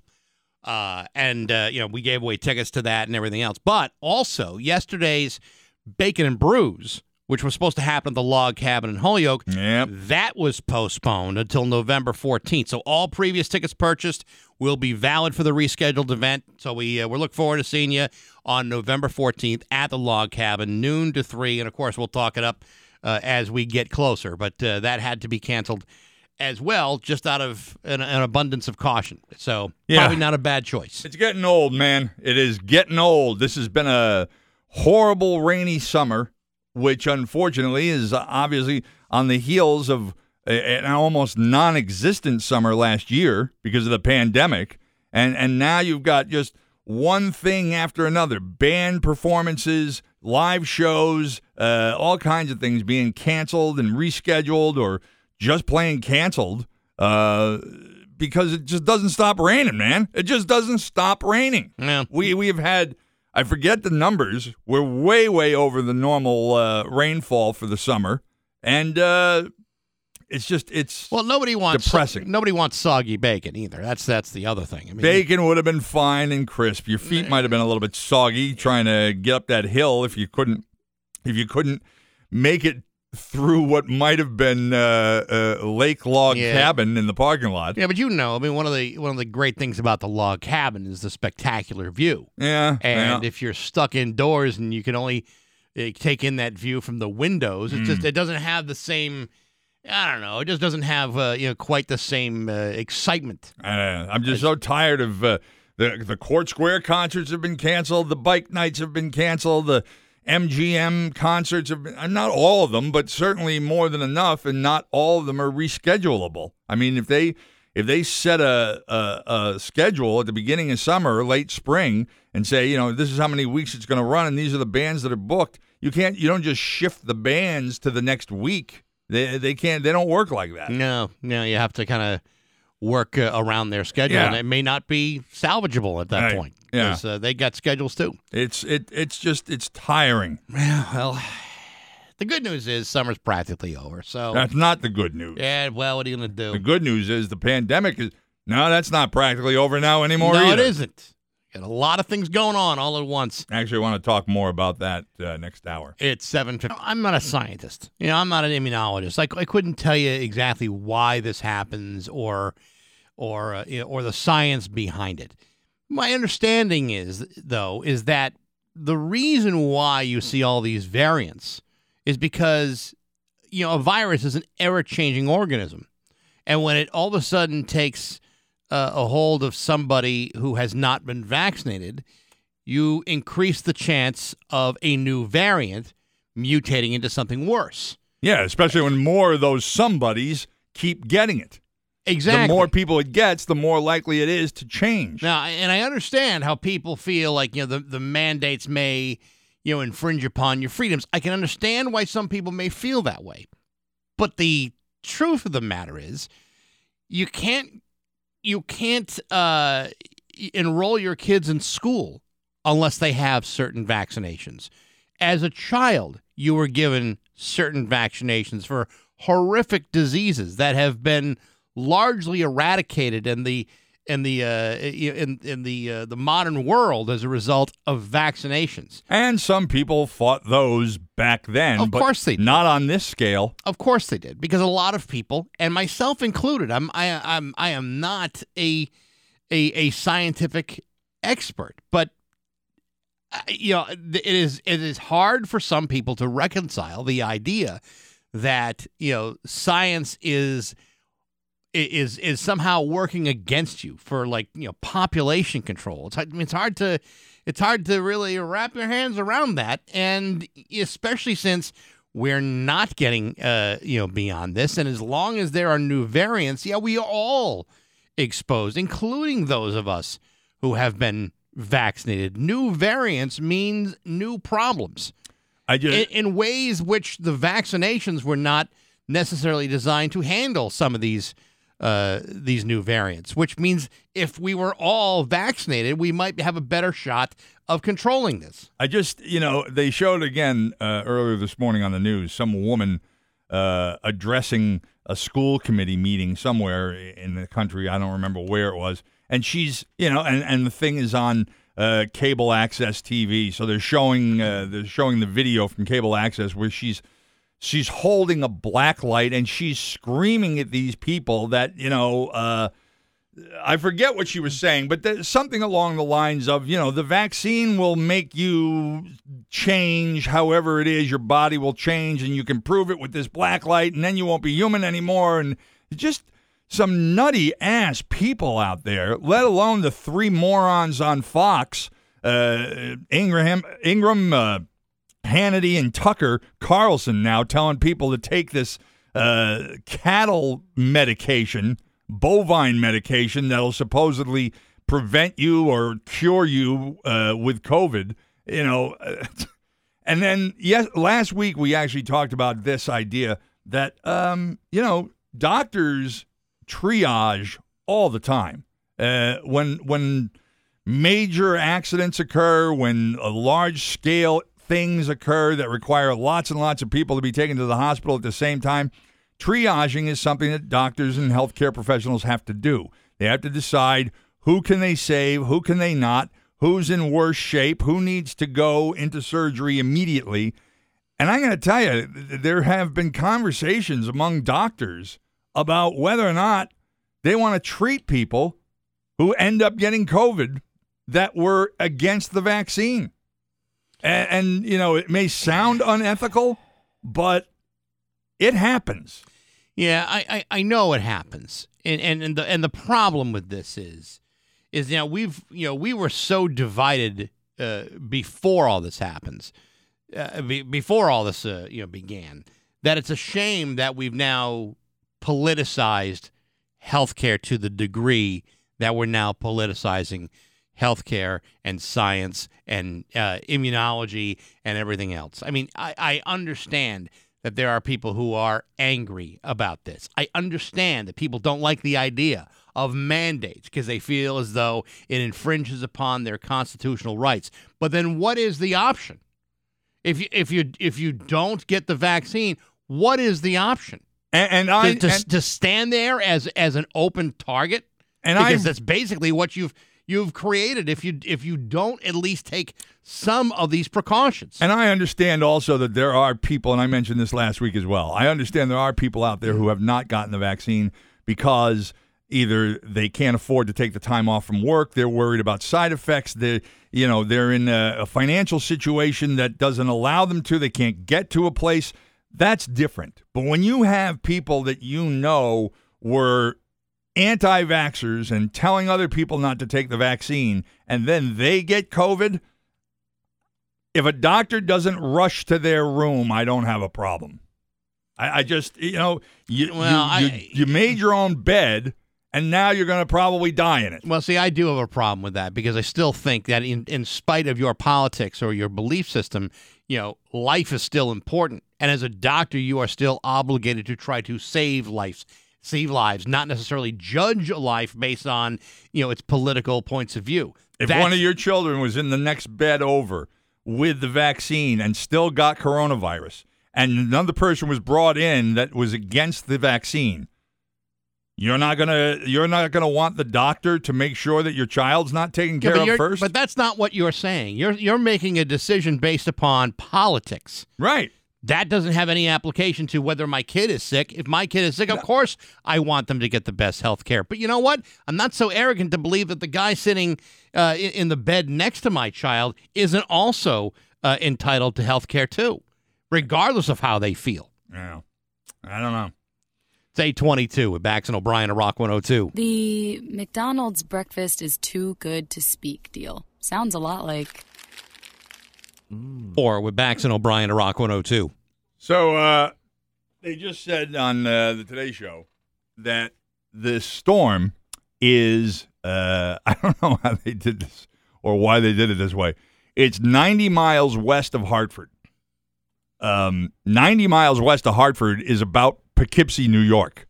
So why they didn't just say it's over Poughkeepsie, New York, as opposed to 90 miles west of Hartford, but it's moving at 1 mile an hour.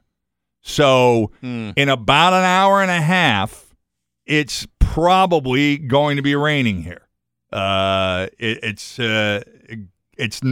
parked. This damn thing is basically parked over in New England, running counterclockwise and moving to the east. Right. And they say it'll be off the coast, the east coast of Massachusetts, by tomorrow morning. So in a hurricane situation, when the eye of the storm goes over you, all right. So it's the calm of the storm before the second part hits you. But in a tropical storm, it's not as organized. Yeah, the eye's not as defined. Right. So it's you look outside, bright and sunny, absolutely beautiful. You're thinking, piece of cake. We got through this thing without much of a problem.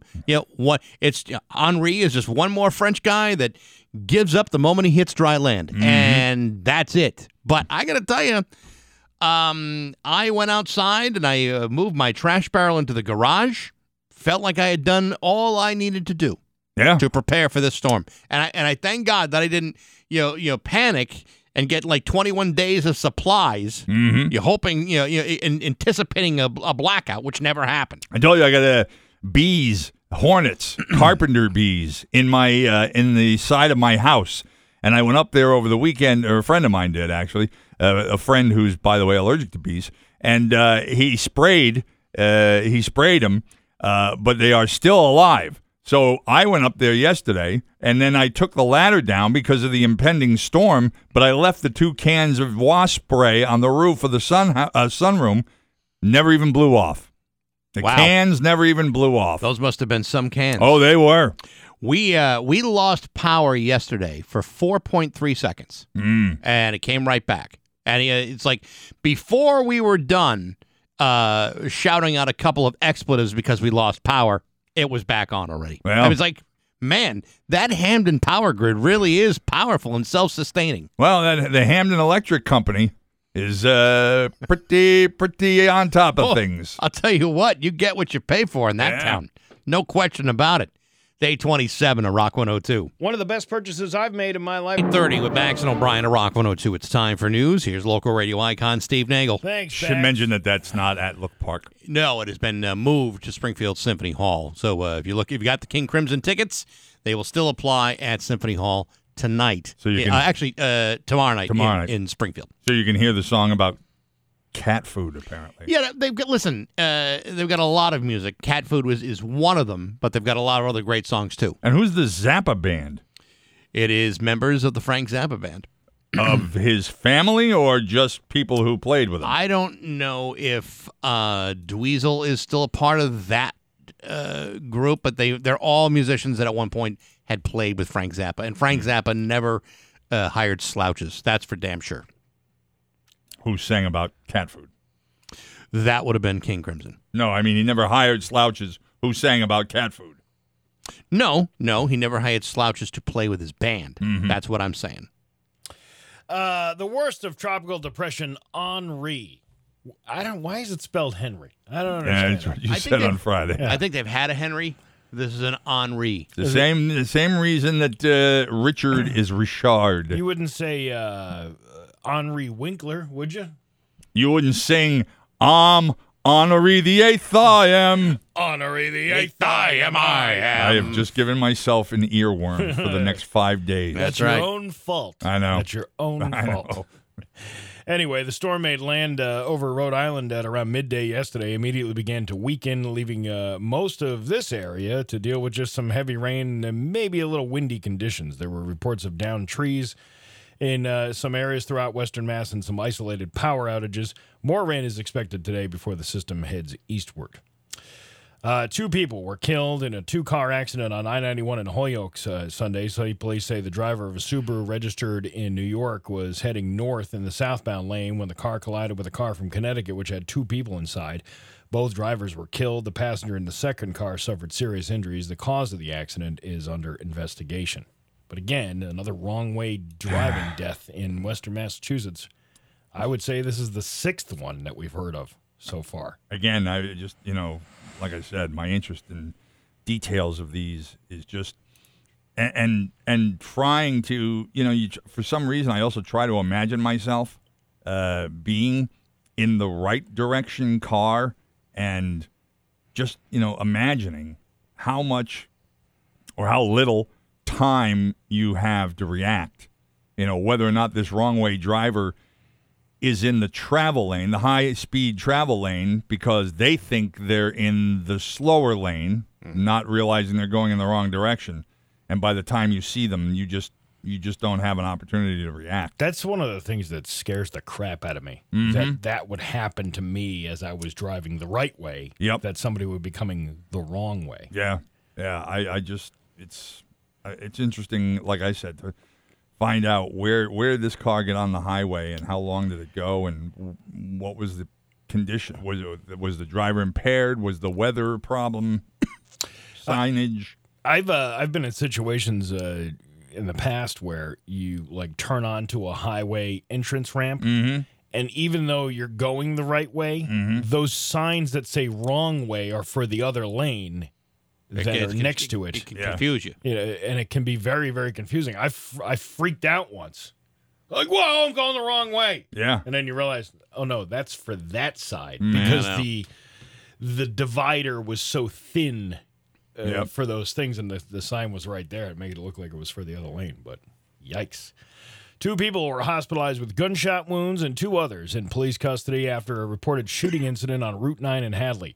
Hadley Police Lieutenant Michael Kook said in a release that responded to 911 calls at about 10 p.m. Sunday, reporting shots being fired inside the Walmart in the Hadley Shopping Plaza at the intersection of South Maple Street and Route 9. The cop's name is Kook? K-U-C.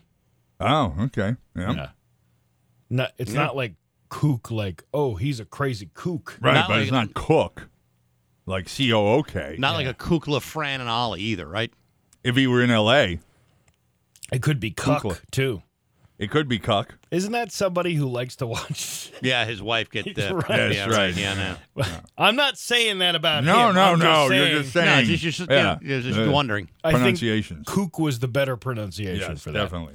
That responded anyway. Acting on a description of a suspect vehicle, Hadley officers located and detained the driver and a passenger. As officers were taking the pair into custody, a second car stopped seeking help for two people suffering gunshot wounds. What are the odds? Hey, we were just looking for you guys. Wait a minute. Are you the guy? This is the. Get out of here. Officers provided first aid to the wounded victims until they could be transported from the scene with the aid of Amherst. UMass and State. Yeah, we turned around. We asked some guy on a traffic island, hey, where's the hospital? He's like, I don't know. I just got dropped off here by a bus. So we saw the flashing lights, Yeah. and we decided to come back because we thought maybe you could help us. I'm actually from Middletown, Connecticut. I don't know where I am. Anyway, Cook said the two handguns were located in the suspect's car with a quantity of what is believed to be heroin and cocaine. The incident remains under investigation by multiple law enforcement agencies. That's just it's a surprising place for a shooting to happen. Usually don't hear about shootings at a Hadley. Well, I mean, Route 9 is a very heavily traveled state highway. A lot of stores and hubbub over there. I mean, it appeared as though, from what I saw on TV, they were in the, I forget which, Walmart, the Walmart parking lot. Okay. Yeah. That's where they seem to be. So I'm guessing that's either where they found the suspects or that's where the shooting was. It looks like Northampton voters will get to decide this fall whether to establish a city-owned broadband internet service. The Northampton City Council has given initial approval for a ballot question to see if the city favors establishing a municipal light plant, which would provide the regulatory structure for a city-owned internet provider. Greenfield has such a system in place known as GSIT. Oh, you want to get the G spot in Northampton? Yeah, good luck finding that. Is that the G spot or is that Jesus? No, it's G Spot, which allows residents less expensive broadband options than what is currently available on the open market. Final approval on the ballot question is expected at the next council meeting. Yeah, good luck finding it, though. Yeah, where's this G Spot up in Northampton? We don't know. Nobody's been able to find it. We've been looking for years. Is it next to that carpet place over there? I'm wondering if it even exists. I'll tell you, Chicobee's got it now. I don't think I'm going to get it, but it is interesting that a lot of municipalities are going in for their own cable systems. Now, why are you not going to get it? I was told not to if I'm going to keep cable TV because I'm still going to be basically paying either way. Yeah, yes, because even if you took away your internet service from your cable provider, Right. the price of the television jacks up. Right. To what it is. Most cable companies offer packages if you get the phone, the internet, and the cable. Yeah, I mean, I don't even have a phone, but I still have that package. Right. Because it was cheaper. And the thing is,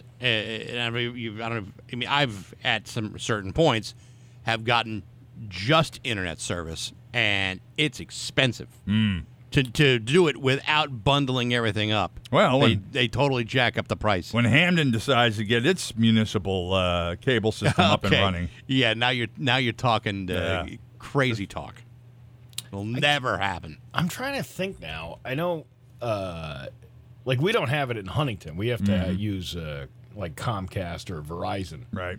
But I think in Russell they have their own internet. Really? Yeah, it's a hamster on a wheel, and the hamster gets information from other hamsters on the hamster network. Oh wow, that works very well. They communicate telepathically, and then they pass. Like if you Google something and you're like, "Well, tell me more about about the COVID vaccine. And then the hamster was like, all right, I got to do some extra work. So it's a little bit slower than most. Yeah. Right. But you'll eventually get all the information. But it's like the camper in Vermont. I called the local cable provider in that area saying, I'd like to sign up for internet. And the answer I got was no. They can't do it. Oh, it's like, how the hell do you not? How in 2021 is there an area of this country that cannot get internet? How is that even possible? That's what they're talking about all the time. The last mile. There's a lot of rural areas in this country that still don't have internet. I know, but there are some people on that street that do. That's what I don't understand. So there's something not quite right working on over there. You mean on that dirt road? Actually, it is part of a dirt road. Of course it is.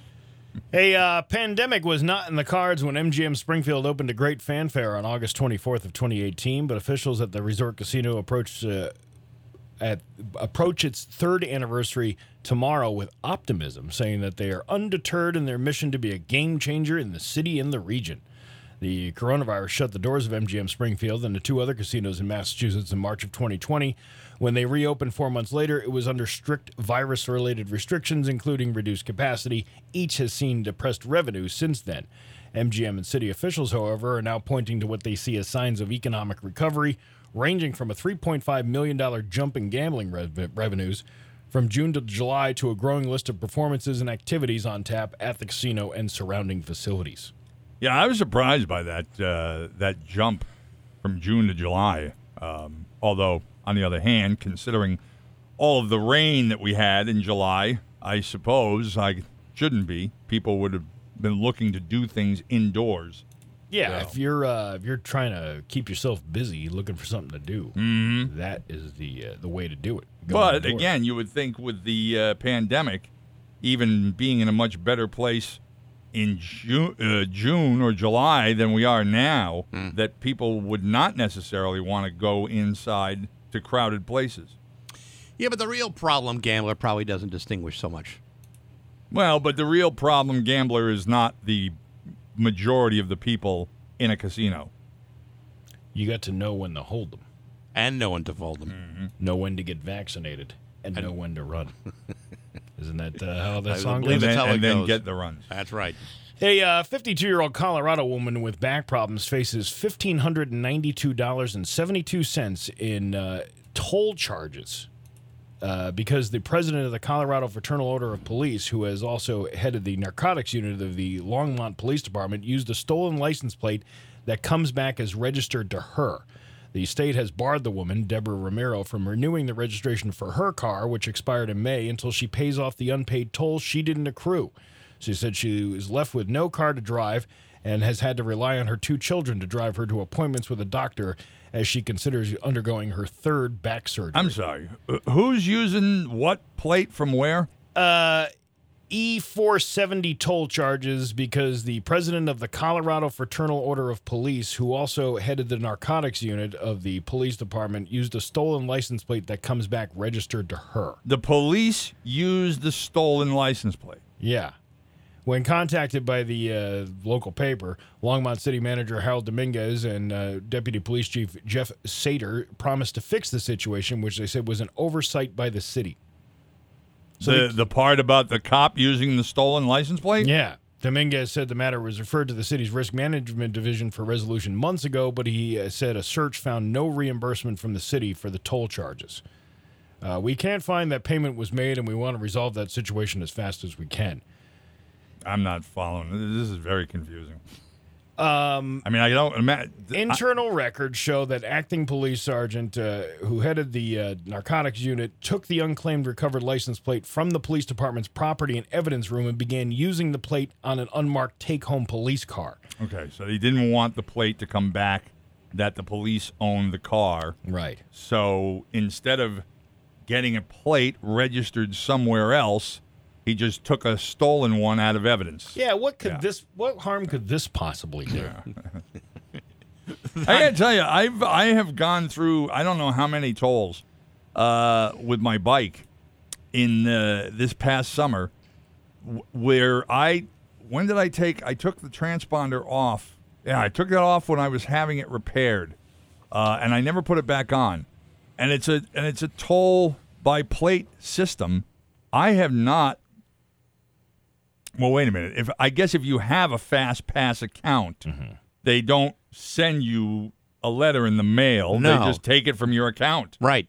So if you went into your account and looked at the charges, you probably find that it's there. But more importantly, because there's no different charge by plate than there is by transponder, I don't need to put the transponder on the bike. Well, I've also heard I've heard this a couple of times that when people have checked to see if their card or their account has been charged, it oftentimes takes an enormously long period of time for those charges to be applied. That doesn't surprise me. It doesn't surprise me either. But if you're trying to keep track of where things are at, and most people don't need to or even want to, they find the charges aren't there, and they go, "Hey, what's the deal with this?" So I mean, you may not find them, at least not right away. I have been having a little issue with the Easy Pass people. What? Well, they don't. I opted for all electronic correspondence, right? Yep. And I, signed up with my credit card and a debit card as backup in case, one expires or something. You still have the other one to cover the funds, to replenish the funds.